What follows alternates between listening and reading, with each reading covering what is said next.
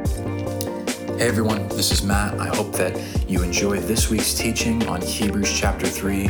As a community, we continue to unpack the book of Hebrews, taking each chapter verse by verse, truly learning to discover and step into the revelation of what it means as Jesus, Lord of all, Jesus as our high priest, and what role we play in the kingdom of God when we become co-laborers with that exact nature of Jesus Christ. One of the things that I love about Hebrews, and one of the things that I have really been enjoying ever since we started this series, is that it feels like with the turning of each page and every new chapter that presents itself, there's a new revelation of Jesus Christ to be stepping into, a new revelation of his lordship, of his priestly nature, and the privilege that we get to have in the kingdom of what it looks like to hear an invitation from Jesus, inviting us into that nature to be partakers of it with him, to manifest that in the world. I hope that as you listen to this message, that there's a conviction that takes place in you of the passionate love of Jesus for you and the way that he is drawing you to him even now. Love you guys. Have a great week. If you have your Bibles, please open those to Hebrews chapter 3. If you were here last week, we kind of ended in a weird spot of where we were in Hebrews chapter 2, and then we had a beautiful time in the presence of the Lord last week, and then we got to, I don't even remember now, we got to Hebrews chapter 2. I remember reading 13 and 14, and we didn't make it through the whole chapter. But for those of you that maybe this is your first time, or here on a Thursday night, and this is your first time here since we've been in the book of Hebrews, we are currently in a series walking through the book of Hebrews, chapter by chapter, verse by verse, and reading it slowly, not reading it for completion, reading it for retention. We're reading it to encounter something, not just to finish something. And so we've been in this series we came out of a series of learning what it means to minister to the Lord and live out the gospel every day. And when we say minister to the Lord, what does that mean? We went through that for 12 weeks. The book of Hebrews, in our opinion, is the book that most appropriately introduces Jesus as our high priest, that even makes ministering to him possible. And so for the sake of the time that we have, some things that I'd like to do here at the end, I want to just immediately jump into Hebrews chapter 3. I'm going to be reading out of the Passion Translation as I have this in front of me. So if you have a phone with you and you want to change it to that one, you can change it to that. But if not, follow with me. We're going to read through this slowly, and we'll begin going through this chapter. Jesus, help us. Give us understanding spiritually. Give us sight spiritually, and help us read this with you. King Jesus, bring life to your written word and help us understand and receive. In Jesus' name, amen. And so, dear brothers and sisters, you are now made holy, and each of you is invited to the feast of your heavenly calling.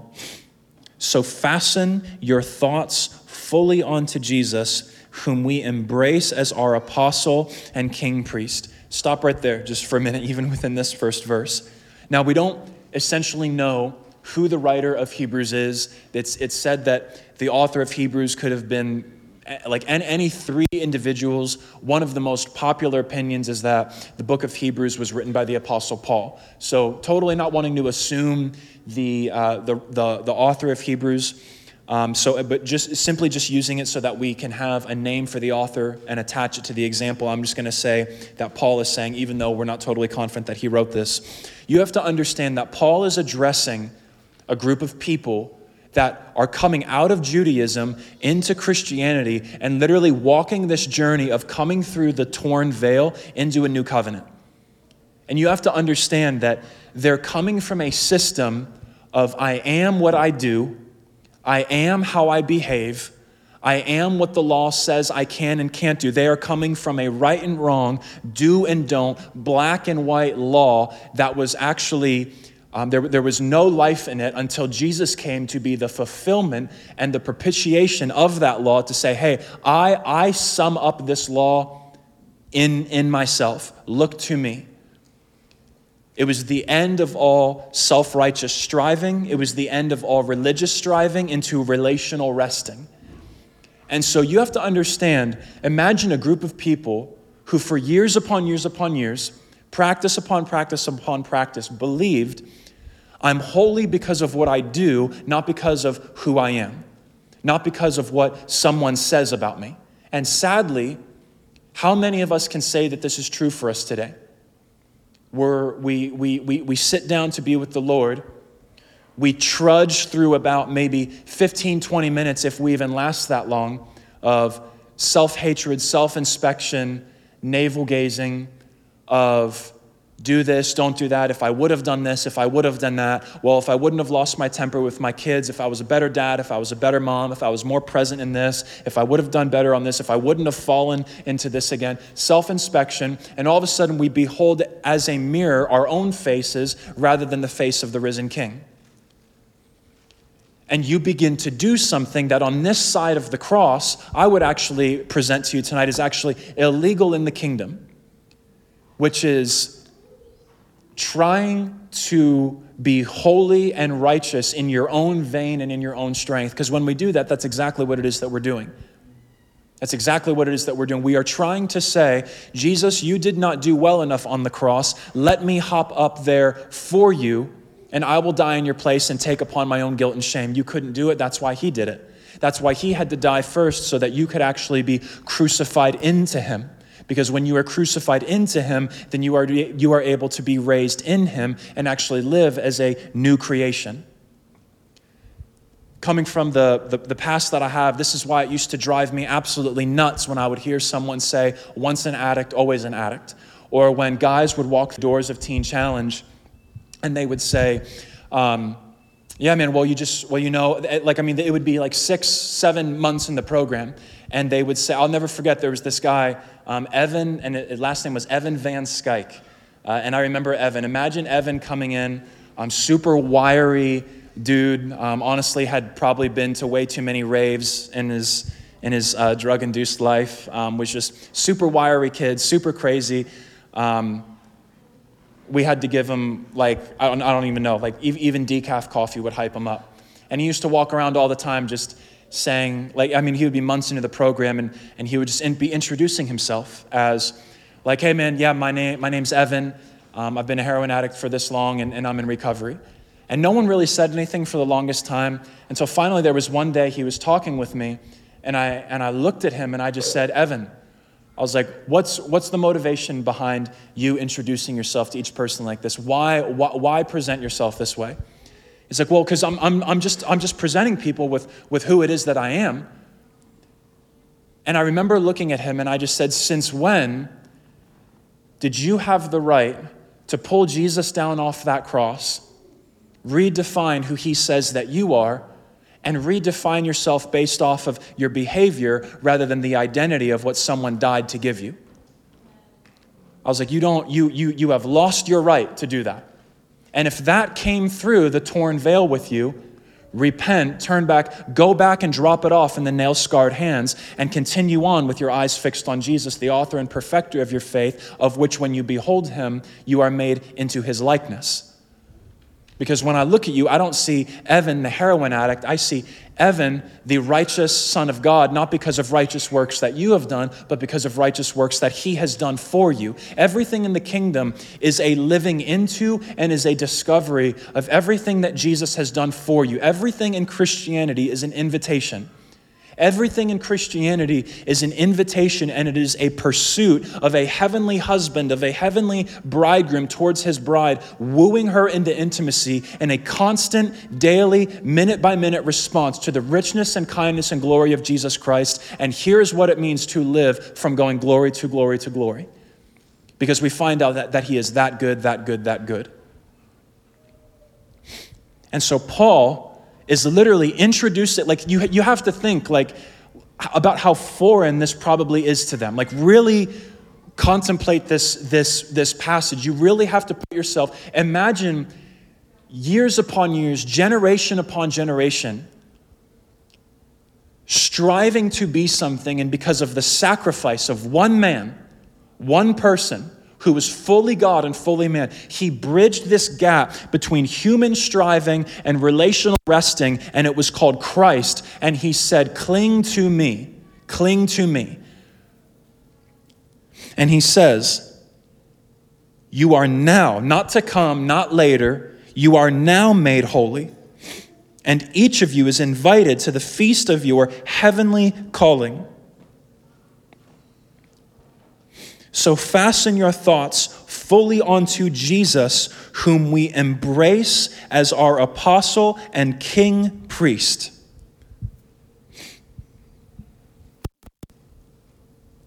The book of Psalms says, let the words of my mouth and the meditations of my heart be pleasing to you, O God, my rock and my redeemer. Let the words of my mouth and the meditations of my heart be pleasing to you, O God, my rock and my redeemer. I want to be super vulnerable with you guys. I try to be vulnerable with you guys every single Thursday night, but I especially would like to be vulnerable right now because I don't want to be vulnerable, and that's normally a sign that I should be vulnerable because I don't want to do it. Does that make sense? Oh, awesome. I had a week this week of where I felt like Jesus was taking me and grinding me down almost into like this fine powder. And I would sit there and look at him and just say, and I had a couple of moments like this. What are you doing? This is not what I thought that this was supposed to look like. Why is this happening? Why are you doing this way? Why does it feel like yet again I've tried to take a step of obedience and it looks like this is the wall that I've knocked into? What are you doing in this? And I would have moments of where the Lord would not say anything. He wouldn't answer a single one of my questions, which just made me more frustrated. And I would beg and plead with the Lord, Lord, why are these things happening? Why am I feeling this way? Why are these things happening around me? Why are thoughts coming into my brain? Why are certain things keeping me up at night that haven't for a really long time? Why is my wife going on like week 3 of being more sick than I think I've ever seen her in our whole entire marriage? Why does it feel like people closest to me on our team are just being attacked and going through it? Why does it feel like it's just everywhere I turn there's I don't know, like just what is going on? Very honest conversations with the Lord. And the only theme that I found was the Lord would not answer a single one of my complaints, and he wouldn't give me a single answer to any single one of my questions.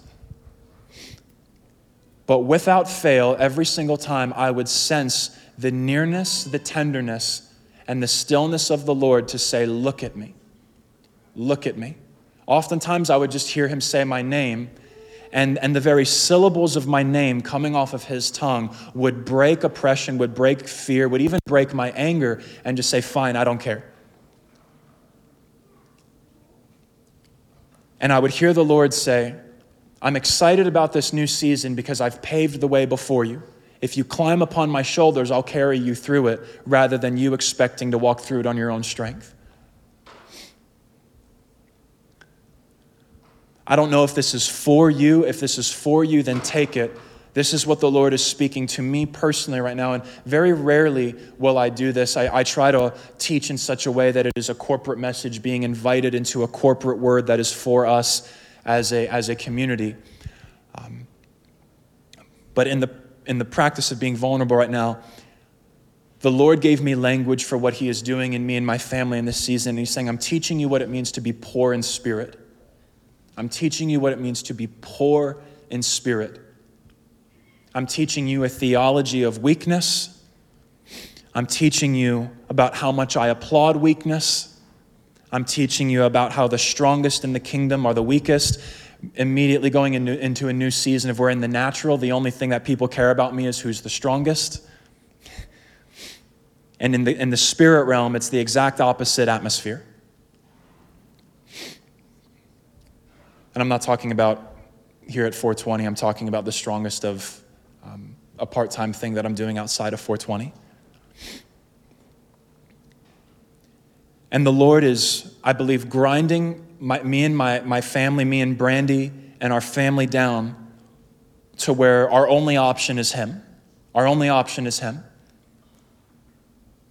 And if I'm sitting there on the floor and my only prayer, we had a prayer set one day of where Taylor went into this moment of where she's saying, when I say help, you show up. It's probably my most rewinded video on my phone from my 420 YouTube playlist that I have of when I it's so simple. When I say help, you show up. Because honestly, that prayer has just been my life in like literally moment to moment.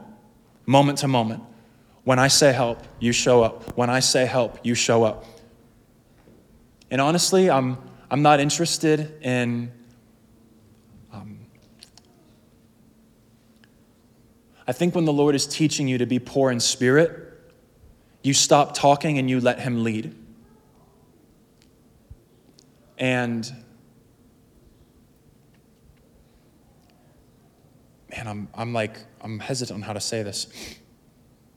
I love declarations. I love declaring truth. I love it. I live for it. I believe it's kingdom. I believe it's biblical. But I believe when you're being taught how to be poor in spirit, you shut your mouth and set your eyes on Him. And I don't try to declare myself out of a situation. I let Him hold me in it. I let weakness be my portion.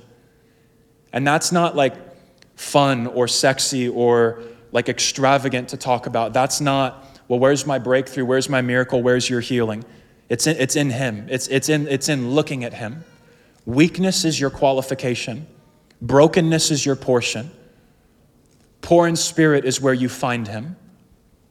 What I am not talking about is giving you permission to stay in a place of everything's hitting the fan, everything's broken, everything stinks, everything is this, and you walk around and you use your season as an excuse to be ticked off, rude to people, detached from community, and just ultimately just completely impersonal.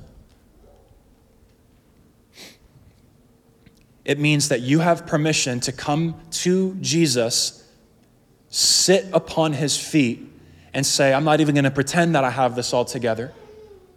Grind me down, spear me, separate joint from marrow, kill anything that needs to be killed in me, but promise me your presence. Promise me, dear Lord, have mercy on me. Promise me your presence and carry me through. And you entrust yourself into the sufferings of Christ. Because Jesus becomes your only portion, Jesus becomes your only reward, Jesus becomes your only answer, Jesus becomes your only daydream, Jesus even every argument fails because you realize you're too weak to even have an opinion, too weak to even pretend like you think you know what you're talking about. Is this landing, or am I talking in a way that's just like, dude, you are talking out of your season and you're not making sense to any of us? Is this making sense? Cool.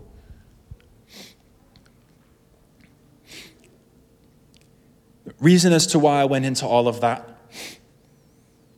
It's going to happen again, man. We're going to get through this whole chapter, though. I got to move along. Jeez. The reason why I brought that up is your thought life, your daydreams of the day. What gets that? Every single one of you in here.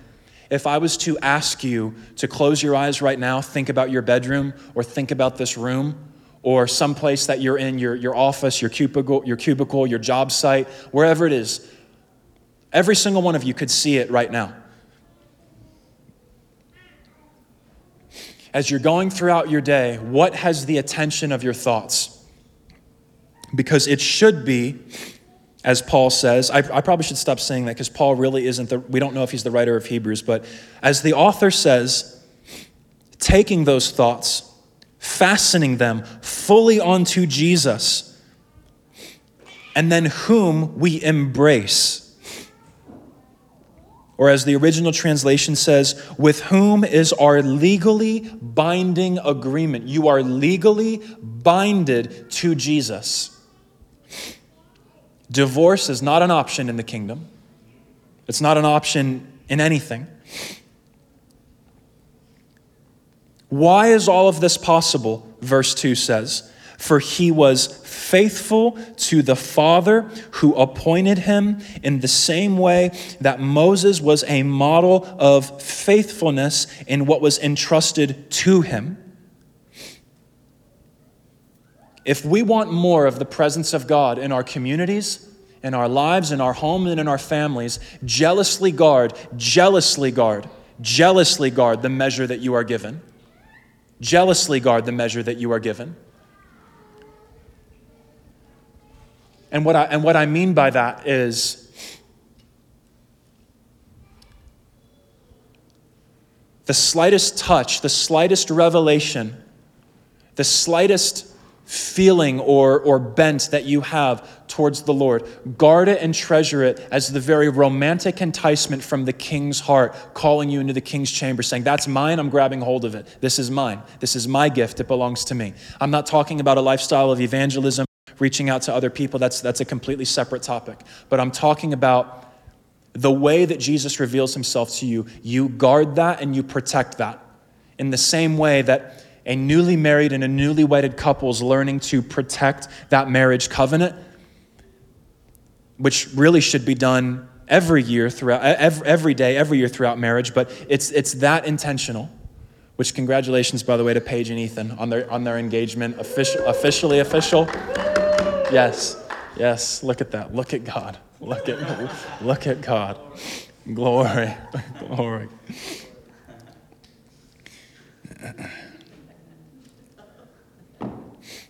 If we want more of the Lord in our meetings, in our lives, and in our families, I want to be found jealously guarding, properly stewarding the measure of himself with which he has given me. And I stumble through that thought because in the same coin, in a same paradox, Jesus has not held back a single ounce of his life from you. A couple of weeks ago, actually, it was probably like a couple months ago, we did a teaching on the presence of God, and we talked about the difference between God's manifest presence and God's abiding presence. And I want to get to a place in my life of where I can't even get out of my car to go to the next thing that I'm doing until it's like, okay, am I aware of the Lord? Like, seriously, am I aware of the Lord? Not just, am I aware of him with me, upon me, in me? I lean back and dissolve myself into his being. Okay, awesome, let's go. And I jealously guard that time. And then when we come in on Thursday nights is the 2-hour momentary interruption, public interruption to a private romantic life with King Jesus. And we just happen to enjoy that public interruption together as a community. And you want to know what's great about that is no one comes into the room feeling like they have to prove anything. Because he's already approved of you in the secret place. And you bring out of secret into public to where it becomes a celebration rather than a competition. And then we don't have worship leaders trying to do it right, sing it right, get it right. We have worship leaders that are enjoying the Lord and they accidentally let us follow along in the process. We have a teacher that opens up the Bible, stumbles his way through Scripture as he's letting it break his own life and form his own life and says, hey, come along in this journey with me. I have no idea what the heck I'm doing, but I know it's beautiful. We have someone that gets a word of knowledge or a prophetic word or starts prophesying and says, how do we do this? I don't know, let's just go, let's just do it. Because at the end of the day, the Father's heart is not a grading system or a report card of your religious performance. It is the place with which you are home in and you live from. The only thing that disqualifies you in the kingdom is your refusal to go for it. And it disqualifies you because you refuse to go for it. It had nothing to do on the Father's end. Verse 3. Let's finish through verse 2. I cut that short. For he was faithful to the Father who appointed him in the same way that Moses was a model of faithfulness in what was entrusted to him. But Jesus is worthy to receive a much greater glory than Moses. For the one who builds a house deserves to be honored more than the house he builds. Every house, this is why we say that the Lord is the leader. When we come in here, we say the Lord is the leader, the Lord is the leader. One day we're going to, if this building is ever ours, we're going to spray paint it on the wall, the Lord is the leader. Because we're not honoring the house, we're honoring the owner and the leader of the home. Every house is built by someone, but God is the designer and builder of all things. The book of Proverbs says, a man may make his plans, but ultimately the Lord's purpose prevails.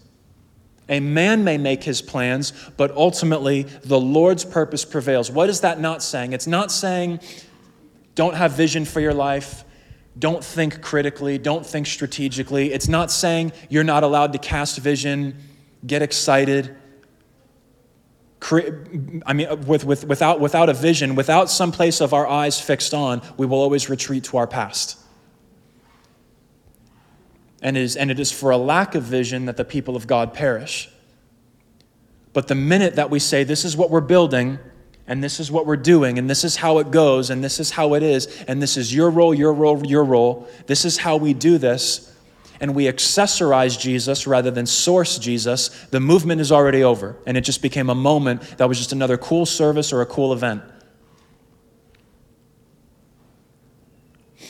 Or it's completely void of conviction, and we're only psyched and excited and amped up to the amount of people that are in the room. And then we have to fall in love with celebrating results, because that's the only thing we're living for in the first place. And you get to a place of where you celebrate results for so long, when he actually does come into the room, you don't even recognize him. Because he waits to be wanted. He will not force himself upon anyone. I believe. I believe he will entice you and will pursue you, but he will take every step for you but one. And it is the surrender and the laying down of your own will, your own ego, your own pride that just finally says, fine, I'm yours. Take me, carry me, fix me, heal me. Don't even actually fix me. Knock me down and repair me and restore me. God is the designer and builder of all things. Everyone in here say all things. All things. Indeed, Moses served God faithfully in all he gave him to do, all that God gave Moses to do. His work prophetically illustrates things that would later be spoken and fulfilled. But Christ is more than a servant. He was faithful as the son in charge of God's house. And now we are part of his house if we continue courageously to hold firmly to our bold confidence and our victorious hope.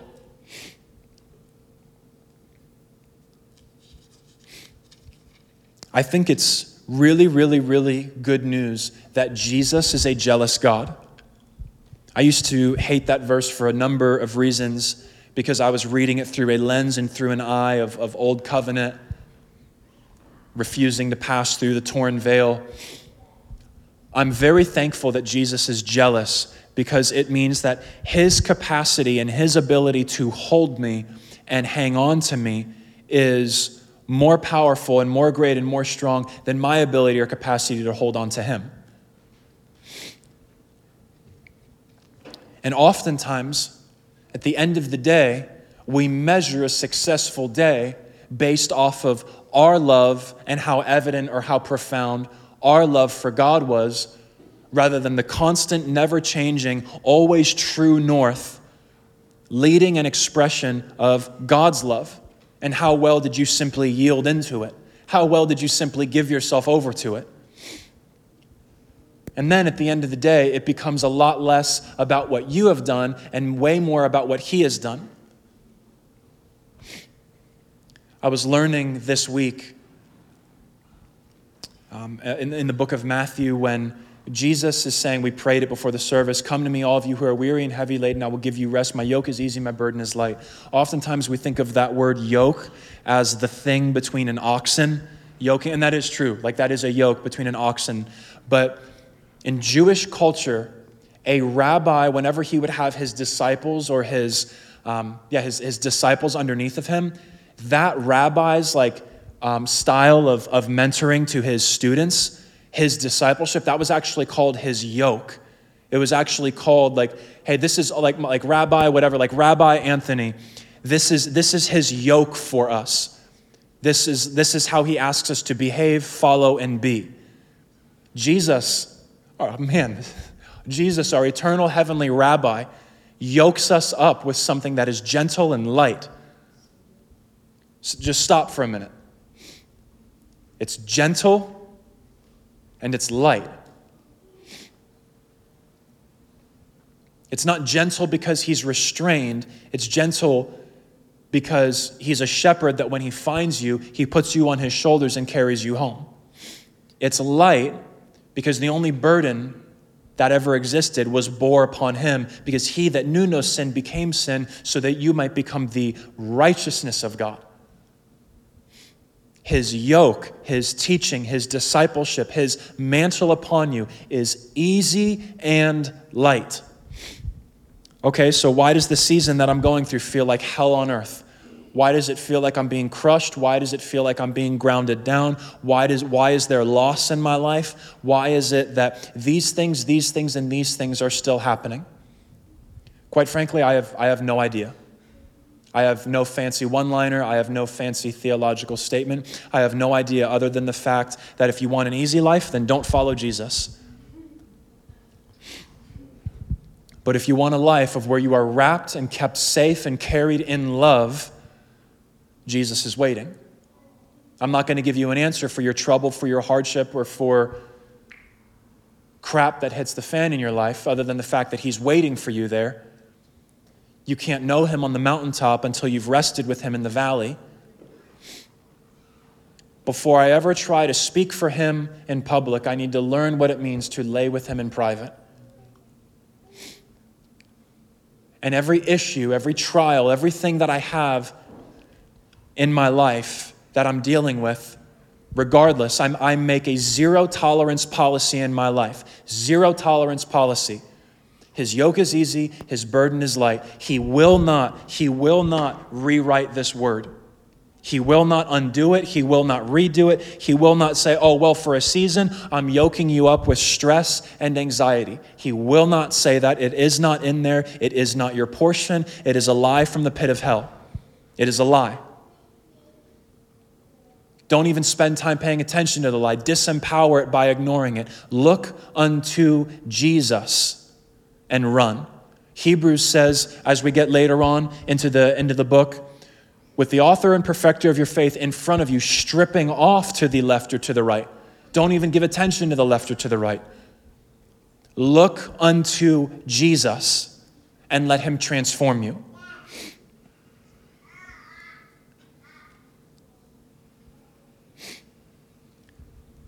I've been learning. Actually, I'm going to pause there. I felt like I wasn't supposed to. We're going to turn on that real quick. Thank you, Father. Let's just keep going. Let's keep going. Verse 7. This is why the Holy Spirit says, if only you would listen to his voice this day, don't make him angry by hardening your hearts, like your ancestors did during the days of their rebellion.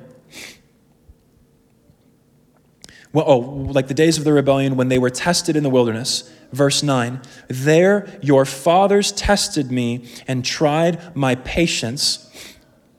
This is an excerpt, by the way, out of Psalm 95. If you're wondering if it sounds like this language is coming out of something previously written, flip over to Psalm 95, you'll see it there.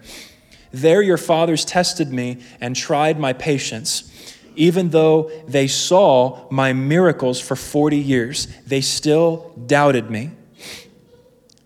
This ignited my anger with that generation, and I said about them, they wander in their hearts just like they do with their feet, and they refuse to learn my ways. My heart grieved over them, so I decreed they will not enter into my rest. Now, let's smash this down into a bite-sized portion here really quick.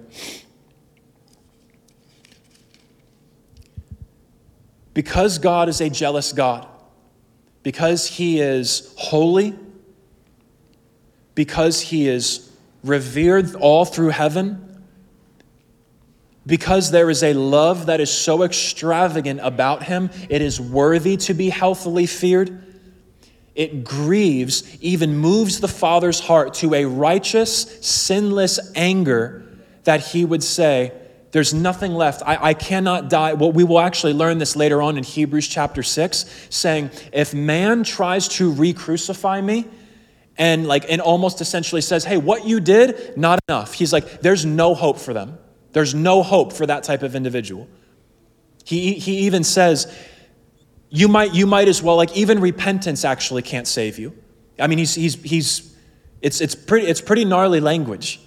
He's pretty serious about it, saying, if you don't trust in me as the risen Lord and trust in the ways that I have moved and acted in front of you, outside of me, I'm sorry, there's no other option.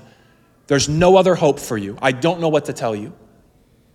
And what's interesting, in the desert, the acts of God revealed the ways of God. And the way that God acted with Israel, he was trying to reveal to him through his actions the way that he wanted to be with him.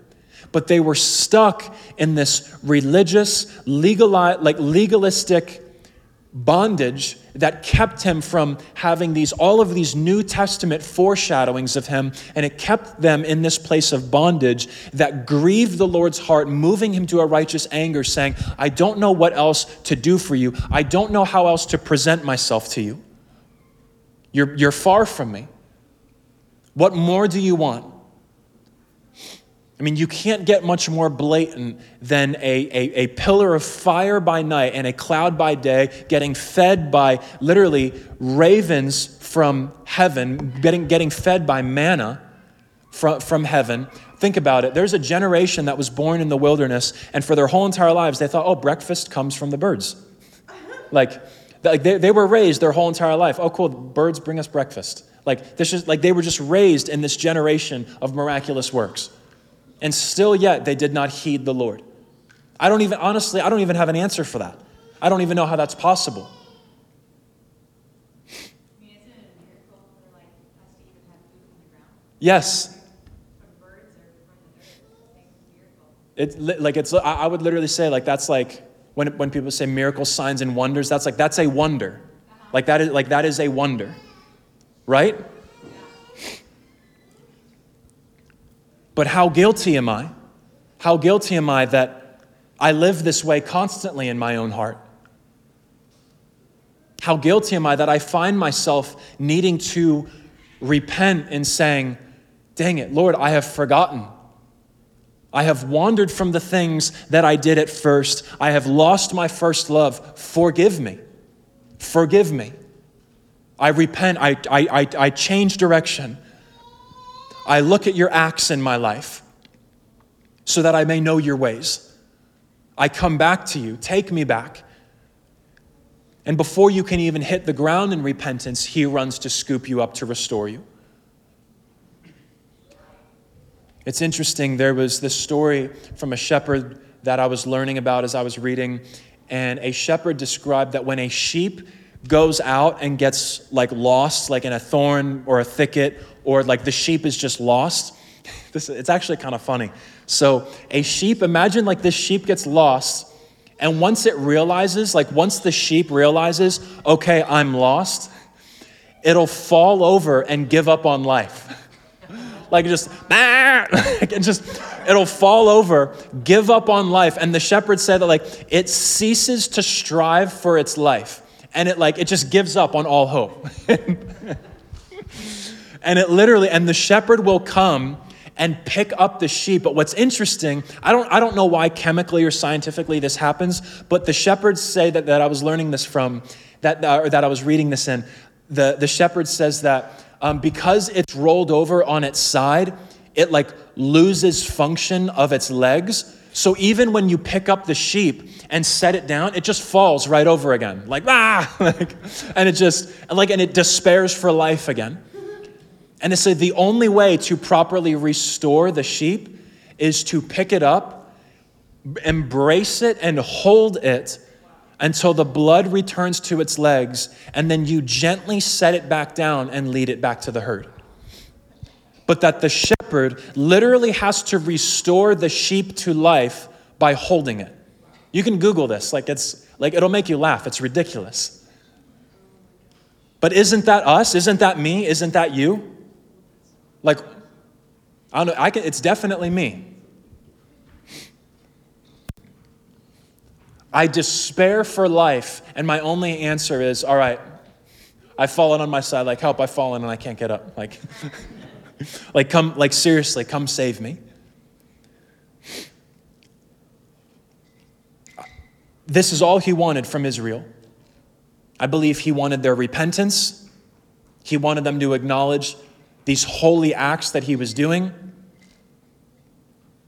And for whatever reason, just like they do with their feet, they refuse to learn my ways. I want my heart to be so tender, so sensitive to the Lord that the very mention of this is what I pray for us as a community, as a church. We are so sensitive to the name of Jesus, even simply by mentioning his name. It breaks your heart and you begin to cry. I can't even say his name without something happening in me that is just whoa, hold on a minute. Because there's such a reverence and a sensitivity to the name that he honors his own name above everything. Even the mention of his name stills me, silences me. Even his own name is the only prayer that I pray in the day. Because in the name of Jesus, saying the name of Jesus, I sum up every word that could ever possibly be said in the only name and in the only word that ever matters, Jesus. I breathe it in and I exhale it out. Jesus.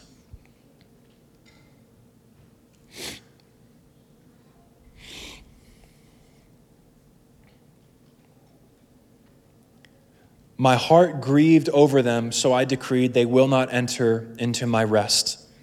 And if you think God is being cruel or being mean, he didn't say that his rest wasn't available. He didn't say that they couldn't enter his rest. It was because of their refusal to acknowledge his ways. They disqualified themselves. What did I say last week? It was either A.W. Tozer or I think it was him. Let no man say that he wants more of God, for he has as much of God as he wishes to have. Meaning, if you want more of God, go get him. He does not withhold himself.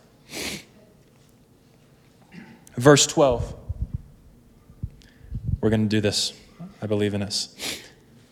So search your hearts every day, my brothers and sisters, and make sure that none of you has evil or unbelief hiding within you, for it will lead you astray and make you unresponsive to the living God.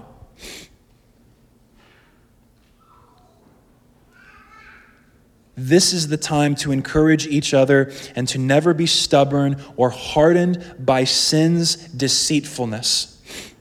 For we are mingled with the Messiah, and if we will continue unshaken in this confident assurance from the beginning until the end, for again the scriptures say, if only today you would listen to his voice, do not make him angry by hardening your hearts, as you did in the wilderness rebellion. The same people who were delivered from bondage and brought out of Egypt by Moses were the ones who heard and they still rebelled. They grieved God for 40 years by sinning in their unbelief until they dropped dead in the desert. Imagine being so stubborn you die in your stubbornness. Which, trust me, by the way, I can totally understand that. There have been times of where it's like, unless it was a rhema word from the Lord and the Lord's voice broke through, I believe I would have sat there as stubborn as my own son is when he doesn't want to eat something that he doesn't want to eat. I can throw the worst fits. Praise God for his mercy upon us. Yes? So God swore an oath that they would never enter into his calming place of rest, all because they disobeyed him. It is clear that they could not enter into their inheritance because they wrapped their hearts in unbelief.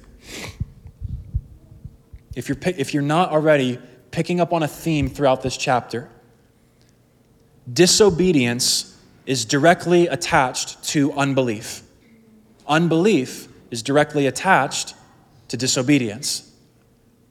These are two things that the author is like, he's like swinging both directions on this swing of disobedience because of their disobedience and then because of their unbelief. Because of their unbelief, they had this act of disobedience. Any area in my life that I refuse to surrender over to the Lord is ultimately because it is inhabited by strongholds of unbelief. That if not properly worked through with the Lord, ultimately over time will just give way to me just choosing to live rebelliously. And how do you do that? Okay, so what do I do if I have those areas? What do I do? And by the way, don't go looking for them. You don't need to correct yourself. This is not, self-inspection time. When he says to inspect their hearts, he's not talking about self-righteousness. If the Lord, remember, you are running with this race fixed on him. This is why I said it last week, it's hard to read Hebrews as chapter by chapter. You have to read it as a letter because it was written as a letter. So it's like he says this, and then in a couple paragraphs, he literally says, oh, hey, by the way, this is what I mean. It's just unfortunate that we are teaching it in a way that we're going week by week, and we're leaving you on these huge cliffhangers. He says this, and then he says, by the way that you do all of this is by keeping your eyes on me. If he brings something into your attention and into your sight that he wants you to process and work through, then do it and go through it with him. Do not go looking for it. And don't think, well, I'm going to go look for it as my reasonable and honorable service to the Lord. That is not your reasonable and honorable service. That's just you trying to paint a pretty face over self-righteousness and calling it godliness. Godliness is false righteousness and holiness void of power because it leaves you at the center. So lay down and die into the life that he has for you. Not reconstructing the life that you think you need to have in your own strength. Don't go looking for self-improvement. Don't go looking for... I was doing this so many times this week. I would sit there with the Lord and say, if you would just tell me what to do, I'll do it. If you tell me how to fix it, I'll fix it. If you come and correct me right now, I give you my word, I will do it. And I remember sitting there, I had this encounter with the Lord this week of where I said, do you see why I was praying about all this? I was mad, I was angry. I was like, this is exactly what I didn't want to happen. This is exactly what I wanted to avoid. This is exactly what I did not want this season to look like. Look at all this crap that is coming out. Do you see why I was praying? This is exactly what I didn't want it to look like. A whisper broke through my yelling and said, this is exactly what I wanted it to look like. Because look at what I get to sit with you in. Look at how you get to find me. Look at how I get to find you. This is exactly how I wanted it to look. It shut me up in that moment I don't think I actually continued praying. I literally sat there and dealt with the voice that broke my complaining. Powerful, beautiful, amen? This is exactly how I wanted it to look. I'm not interested in punishing you into purity. I'm interested in holding you into holiness. I'm not interested in you following orders. Tell me what to do and I'll do it. There's many of you in here. The Lord is already fully convinced of your ability to be a good soldier. You're not a soldier in the kingdom. You're a son and then a soon-to-be bride. I know what the word says in 1 and 2 Timothy about being a good soldier for Christ. That is a momentary metaphor, not talking about kingdom identity. You're not sinning and you're not in anything weird if you call yourself a soldier of Jesus Christ, but just hear what I'm saying. You can call yourself a soldier all day if you want. Is all this making sense and landing with you? Cool. Stand to your feet with me as we close. A couple things as you're standing to your feet. Do not leave here tonight. Do not leave here in self-inspection. Man, is there unbelief in my heart? What areas of my life am I being rebellious in? What areas of my life can I be doing better in? Because what's so crazy about that cycle and what Satan does, what's the only thing that you're doing in that prayer time? You're talking about and looking at yourself. Talking about and looking at yourself. Subtly just driving you into deeper self-consciousness and self-obsession. Instead, look at him, love him, and then if he brings something as you're running with eyes fixed on him, if something comes into your lane of sight that he says, I don't want to go around this one, I want to go through this one. Take my hand, we're going through it together. Then a gentle and easy yoke will come upon you to carry you through it. But only that way. Only that way. Amen? So as you leave here, you get in your cars, you drive home, you wake up tomorrow for work, you go throughout your week, you come back next week. It is a gentle, light, and easy yoke that you leave here under and that is upon you. Amen? Amen. Jesus, thank you for Hebrews chapter 3. Thank you for your word. Lord, thank you that you actually even have the capacity to get angry, because that actually shows that you care. I don't care if they love me, whatever. You're lost. I'll just go over here. Thank you that you are actually moved by the fact that I have a love that I offered. I have a vulnerability that I presented, and they turned their backs on it. How that has grieved me. Thank you that it actually grieves you. It shows that you actually have emotions. It shows that you actually care. Anyone that is grieved or moved to frustration over anything is ultimately because deep in their hearts they cared about whatever the thing that was that they were upset about in the first place. Holy Spirit, fill us here now with a healthy fear of the Lord, that we might not sin against you, that we might not turn our eyes away from you, that we would understand hard words like this in light of a yoke that is easy and a burden that is light.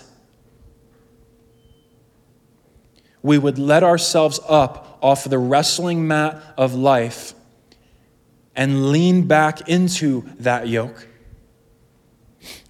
We would satisfy your jealousy simply by just yielding. Just give me yourself. Holy Spirit, please help me. Please help us. We fall at your feet, declaring our dependence upon you, how badly we need you. Let us not leave here impressed with ourselves. We love you, we honor you, and we leave here with you tonight in Jesus' name. Amen. Amen.